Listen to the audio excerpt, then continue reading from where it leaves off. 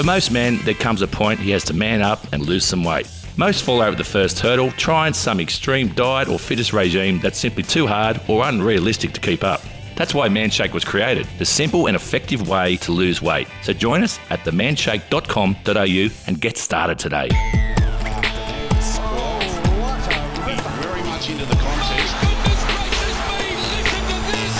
It's Thursday the 13th of July. Welcome to Afternoon Sport. Dan McHugh here, and our man Shad Wicka is back. You all right, mate? Yeah, I'm all right, mate. I was down and out yesterday, a bit crook, but I'm back on deck. Although after last night's State of Origin, it would have been nice to have been crook for another day. You know what is crook is I don't think the NRL have been able to get their halftime or pre-game entertainment right since the 80s. Yeah, well, it's probably because they're still trying to book acts that sound like bands from the 80s, I reckon. It might be part of it. That's kind of what I'm getting at. Yeah. 60-60 did not go down well last night. There's lots of complaints about it online, saying it put everyone to sleep. There's lots of great Aussie acts. Why aren't we wheeling them out? Yeah, I think nothing against 660, but I agree with the same thing about why aren't we wheeling out some Aussie kind of acts for one of the great stages. I was thinking that 1-4 would have been a great selection. Yeah, I love 1-4. For the halftime entertainment. They're from Mount Druitt, Yeah. you know, they're a Sydney-based band, so why not get in Western Sydney where the bloody stadium's near, why not get a band or a hip-hop act from your local area to be your halftime performance? I mean, geez, every event in Brisbane seems to have Shepherd on it, especially during the COVID lockdown. But it is a bit of a challenge, I think, with NRL that they don't seem to nail the pre and halftime performance quite well. I remember one Magic round they did pretty well when they had like a stage up in the corner. They didn't do it for the last one, probably because it cost too much, but they had like a rotating lineup of acts. Yep. And it was just kind of like a concert thing in between the changeover of games. Yeah. And that was pretty exciting. Wasn't that at the grand final last year? But they were all old people. They were still old bands that sound like they're from the 80s or are from the 80s. Oh, no, the Magic round was like they had like DJs and stuff. Oh, right. Okay. But it still wasn't like, you know, it was like the Timmy Trumpet types and stuff. But it was like, it was an atmosphere, you know what I mean? Yeah. It was kind of like we're making this hyped moment that they'd have the lights going off while people going to get feeds and drinks and stuff. There was kind of a really cool vibe. But yeah, the halftime performance is a bit strange. I mean, as a Queensland fan, the whole performance of the game was a little bit strange as well. All right, well, let's get into that. Let's take a quick break. We'll also be chatting some golf, some tennis, some UFC and more after this. Someone you love could die of a sudden cardiac arrest at any age, any fitness, at any time. More than 80% happen at home, and chances of survival decrease by 10% every minute. And sadly, in Australia, around 50 people die from cardiac arrest a day while waiting for the ambulance to arrive. But now you can increase your chances of survival with CellAid, the world's first mini personal defibrillator.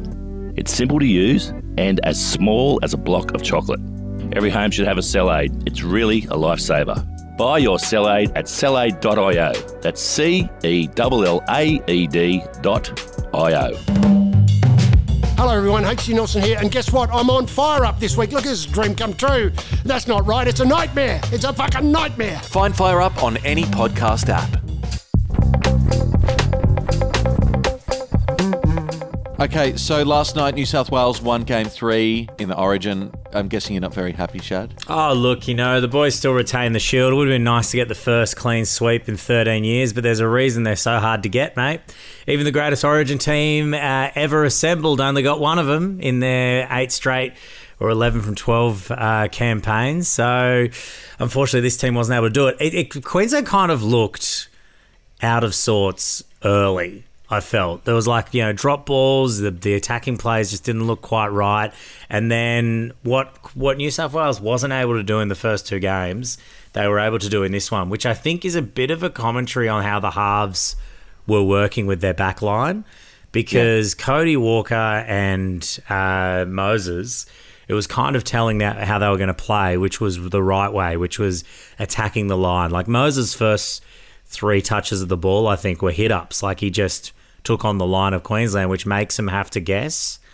And Cody Walker was just coming up on that right edge and carving us apart. Got the Fox's try. Well, Fox also did a great chip and chase and got the rest of that try. But, that was the kind of story of the game. New South Wales turned up to play. There's no such thing as dead rubbers, players tell you. There's no such thing as dead rubbers in Origin. Everyone wants to turn up and no one wants to see a clean sweep. And New South Wales came out there. I think Billy Slater summed it up pretty well when he did a post-game interview, and he said, look, he was like, my old coach in Melbourne said that you get what you deserve. And he was like, today we got what we deserved. And New South Wales wanted it more and they deserved the win. He goes, but overall in the series, he's like, I still think we deserve the series. So, what about this talk about the conspiracy that Billy Slater told the boys not to win so they could keep Brad Fittler as the New South Wales coach? Yeah, man, I love this theory. Put my tinfoil hat on. I'm down. Like, I love the idea. Let's go. Yeah, that too. I think aliens have abducted half of this coaching staff as well. Why not? You think there's some reptilians in the NRL administration, do you? For sure. There's a few shapeshifters. I know that much at the moment with their negotiations with the RLPA. But, I think the big difference here, I don't think anyone in Queensland cares who coaches New South Wales. You know what I mean? Yeah. It's very much, and you hear it all the time, it's an in-camp attitude. It's what we do. Slater says it all the time. He's like, we don't worry about who they're selecting necessarily. We're not sitting here waiting. We worry about what we can do and how we do our job. And I think that stays the same. Do I, as a fan, think that it would be great to see Fittler back again and see what happens with his bench decisions? Yeah, I do. But at the same time, he did just beat us by 13+ in the Game 3 rubber. So it's not like he did win 2 State of Origins back-to-back. You know what I mean? Like, we sit here and we complain about how poorly he's gone this series and there's a lot of confusing decisions that he made. But I also sit there and think, who's sitting there waiting in the wings to take over from Freddie Fittler? There was another rumour because of a photo of the booth that saw Ivan Cleary sitting behind him in the booth. Oh. And there was a theory going, well, New South Wales love this Panthers situation, but I think that has happened too much over the last few years. It would see Ivan Cleary take over the coaching reins after Freddie Fittler. But who knows? Stranger things have happened this series. It could only get weirder next series. Hey, have you had a look at this? There's a bit of biffo between Phil Gould and Phil Rothfield, the battle of the Phils. Big Daddy Phils. Yeah, the claims that the Bulldogs were preparing to lure Tino Fa'asuamaleaui. Fa'asuamaleaui. So it got me thinking about is, there's claims that clubs are giving benefits and this sort of thing. And whenever you speak with we'll see the older rugby league players in interviews behind the scenes, the conversation of did you ever see any paper bags being handed out always comes up. So is it just an urban myth or is it a real thing? I've been told straight up and down by Wally Lewis that these things have happened. Right. Oh, okay. So back in the but that was back in the the 90s and 80s and stuff when there was kind of the 2 merger situations happened. There was a lot of that going on, when the New South Wales RL expanded to have Brisbane in there and when they were trying to take a lot of Queensland players, and then when the Super League era came in and they were trying to convince a lot of players, there was a lot of money getting thrown around in weird ways. I mean, there's the old window story that one player climbing out of the window so that the media couldn't see him or whatever in this meeting. I'd have to try and look up the story. But I think in the modern era, the paper bag's gone. It's more creative financials. That's the way to go. I mean, I hate bringing up the Storm all the time because they always get the stick for being the ones that did it. They're the ones that got caught doing it, really. Teams since the Storm have been caught with, I think, more money being moved around than then and just get, fines and stuff. But the thing with the Bulldogs is I think it's the shady act of, well, how much is shares in a pub worth? Depends on the size of the pub and how many pokie machines they have, right? And they're Laundy's pubs. So they're pretty big pubs around New South Wales. So it's kind of like, how do you quantify what a share investment is onto the salary cap? I think is one of the issues, and it kind of blurs the lines of third party. I think that you're going to have to let smaller clubs get creative with how they fund a lot of players because, sorry fans of these teams, but it's hard to imagine big names wanting to go to a Dragons, a Tigers or a Bulldogs. So who's going to win this biffo then? Team Gould or Team Rothfield? Oh, look, I don't think the payment will go through because of how the NRL reacts to this kind of stuff. But I reckon something's going to happen soon with how the cap's used in order to make it easier for shitty teams to get players again because the flexibility that's become underneath the cap and the quality of players in certain pay brackets are meaning some teams are really falling off the mark. Okay, let's have a look at the golf. Australia's very own Minwoo Lee. He's done well for himself. He's won more than $3 million playing golf, and he's got himself a bit of a following for wearing his rash vest looking T-shirt. Yeah, he looks like he's from the Surf Pro. It's called a mock neck. A mock neck. Yeah. So you know how turtlenecks are in? It's like a semi-turtleneck. Mullets are also in, and Shad, I was thinking this summer you could be wearing a mullet and a mock neck. A mullet and a mock neck, far out. Yeah. I'm looking at a photo of the shirt. I'm not going to lie. If you've got the rig for it, it looks pretty good. I reckon he looks great. So maybe he is onto something. If he was carrying a surfboard, he'd look That's great. the thing, that it really does look like he's supposed to be at Bells Beach or something. Not like, the sand of the pits isn't exactly the one he's supposed to be walking out to. But man, you know what I mean? It's about time. An Aussie's out there shaking up the style of golf. Let's get around it. I always like to talk about how far away from the beach are you allowed to just be wearing your Speedos and a towel? Oh, that's actually. That is a good question. Yeah. So how far? And I believe if there's shops across the road, it's okay. But any further than that, disallowed. Yeah, I think you can't be...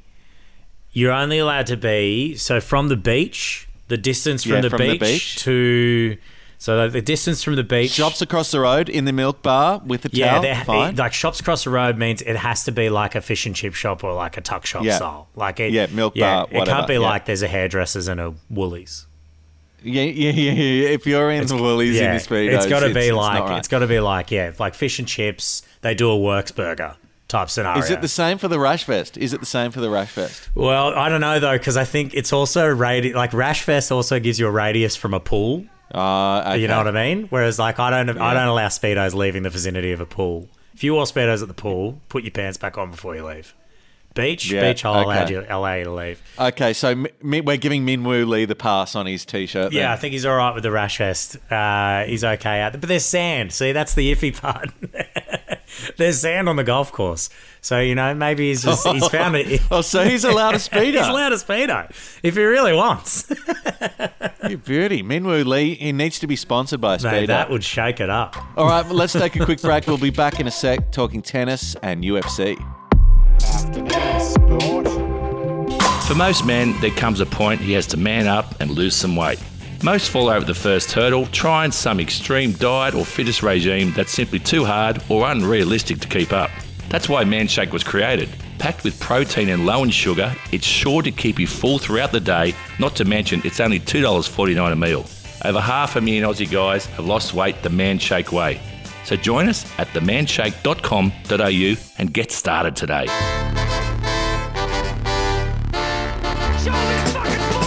Have you been watching the Wimbledon still, Shad? Yeah, mate. It's getting to the pointy end, isn't it, now? We're starting it sure is. shape Every up. single game's a big name game now. Yeah, exactly. The sweet stories of people breaking through have now disappeared.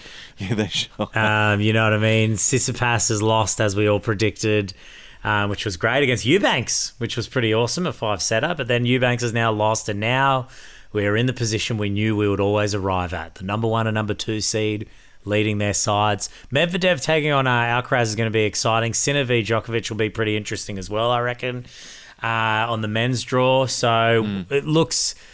Look, I don't want to predict it because Alcaraz is young, but... it's a Djokovic-Alcaraz final. Djokovic wins.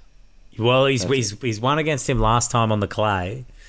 Yeah, but this is grass. Yeah. Hasn't lost a game in over 10 years. Yeah, I know. It's just, I just really you like think it's his time? Alcaraz. You think it's his time? I don't know, maybe. What a story. If Alcaraz does win That's the an final arrival this year. That's an arrival. No, but that's a story. Like, that's an amazing story. Yeah, that's huge. That's David and Goliath, in my opinion, and which is awesome. And it's like, you know, when you look at Djokovic's run this year, isn't he? Yeah, he's won every.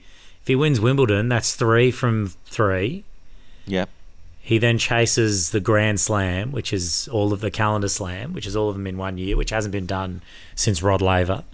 Right. So, you know, Djokovic is chasing another level of greatness.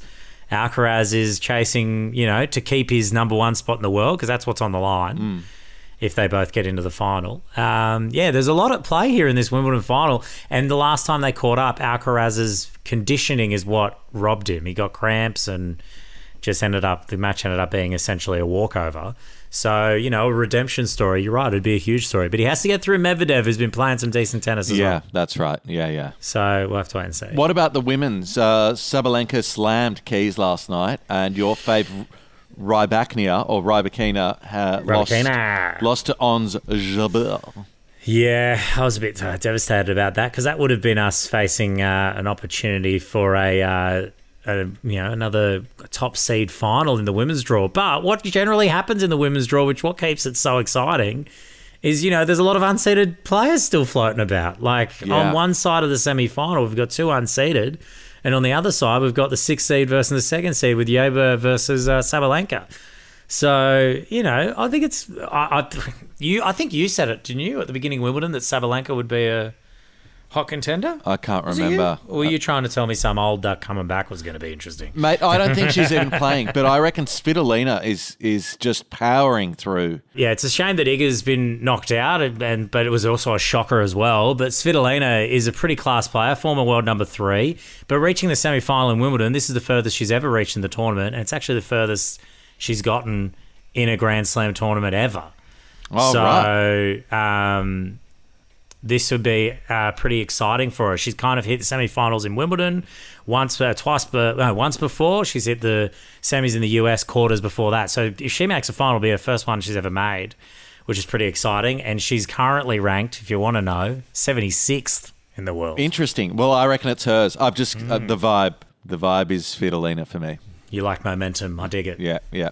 Let's have a look at fighting. World heavyweight champion Tyson Fury's booked in a fight with monster mixed martial arts star Francis Ngannou in a boxing contest. Yeah, isn't Saudi Arabia just loving picking up a lot of these big major events at the moment? Money talks, doesn't it? This I'm intrigued about this fight because there's a bit of... I was reading a bit about it just the other day about the potential of what's on the line. So obviously the world title's not on the line, the Fury has, but his undefeated record could be. The rules of the fight are apparently all going to be under professional boxing rules, so it's not going to be a weird exhibition one where it's like, 30-second rounds or whatever, like, you know what I mean? One of those crazy things. And it'll be interesting. I mean, you got to go. Francis Ngannou's got a heavy punch on him. Vicious punches. So this would be an exciting contest there. I know I'll be watching it. I'm intrigued to see what happens in this fight. But I'm also like... I don't know. It's like Tyson Fury has proved so much that it's hard for me to ever back against him. You know what I mean? Like, no matter how weird it looks or off tilt the physiques look against each other. He always comes through, doesn't he? Yeah, so I just refuse to go against Tyson Fury in this bout. And, boxing's a sweet science. And his defensive style is also, something that's quite amazing. So... But it'll be interesting to see two of the big dogs. Yeah. Speaking of 2 big dogs, there's another 2 that are going to be fighting soon. Do you reckon they'll actually fight? Mark Zuckerberg and Elon Musk. Zuckerberg has just been seen training with the incredible Volk and Adesanya, and they've posted up a photo. Mark Zuckerberg's looking very lean and ready for a fight. Mate, Zuckerberg is chiseled, dude. Yeah, I know. He's chiseled. Got a rig on him. Elon Musk also has been training with George St. Pierre, and I don't know if he was paid to say it, but George St. Pierre was like, yeah, Elon doesn't look great, but he's actually a seriously strong guy. Yeah, but one of my question is how heavy is Elon Musk? Because how are they going to fight at a reasonable When you Google weight? it, he's at least 200 pounds. Yeah, I just feel like it's a disadvantage if the heavier dude, I feel. I don't know, maybe. I don't know. Absolutely, but Zuckerberg's acting like he's going to take him. And so it's basically 95 kilos versus 70 kilos. It's interesting though, isn't it? Because it's like you've got in his training camp there with the photo, he's got the best pound for pound, recrowned best pound for pound fighter in the UFC in the world in Volkanovski, who is the featherweight champion, and then he's got Adesanya, the middleweight champion, there training him up, and then in the opposite camp is one of the great UFC grapplers of all time in Georges St. Pierre. So yeah, but the thing is that doesn't mean shit. It just means they're the people they pay to have a photo opportunity with. I don't think it's going to happen.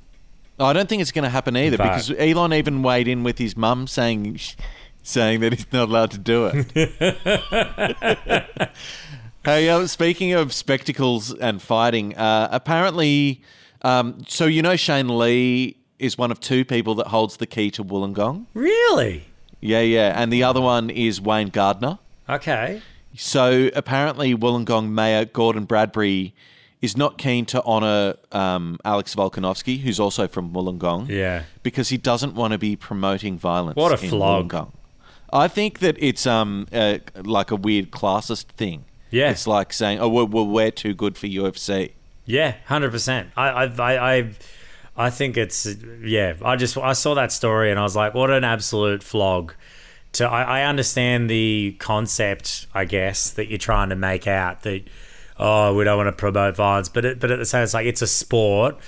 It's something that he worked his ass off to work his way up to. He's the best in the world at what he does. Mm-hmm. And you're just like it's kind of grandstanding, if I'm being honest. It makes you look like a bit of a tool. It's a weird righteous thing, I think. Yeah, which is such a shame. I mean, I don't think Volt cares. It's pretty funny that I think is it Shell Harbour, the suburb over? He's got the keys to there. Does he? Yes. And he used to play footy there as well. Like, he's born and bred. He goes back there. It's he pretty played crazy for the Warilla Gorillas. The Warilla Gorillas, yeah. Anyway, bit of a shame that. That's it for Afternoon Sport today. Make sure you hit follow or subscribe wherever you listen. A big thank you to our sponsors. Yeah, Cell AED, the world's smallest defibrillator. And we'll be back tomorrow with your daily dose of sport. Hello everyone, HC Nelson here, and guess what? I'm on fire up this week. Look, it's a dream come true. That's not right, it's a nightmare. It's a fucking nightmare. Find Fire Up on any podcast app.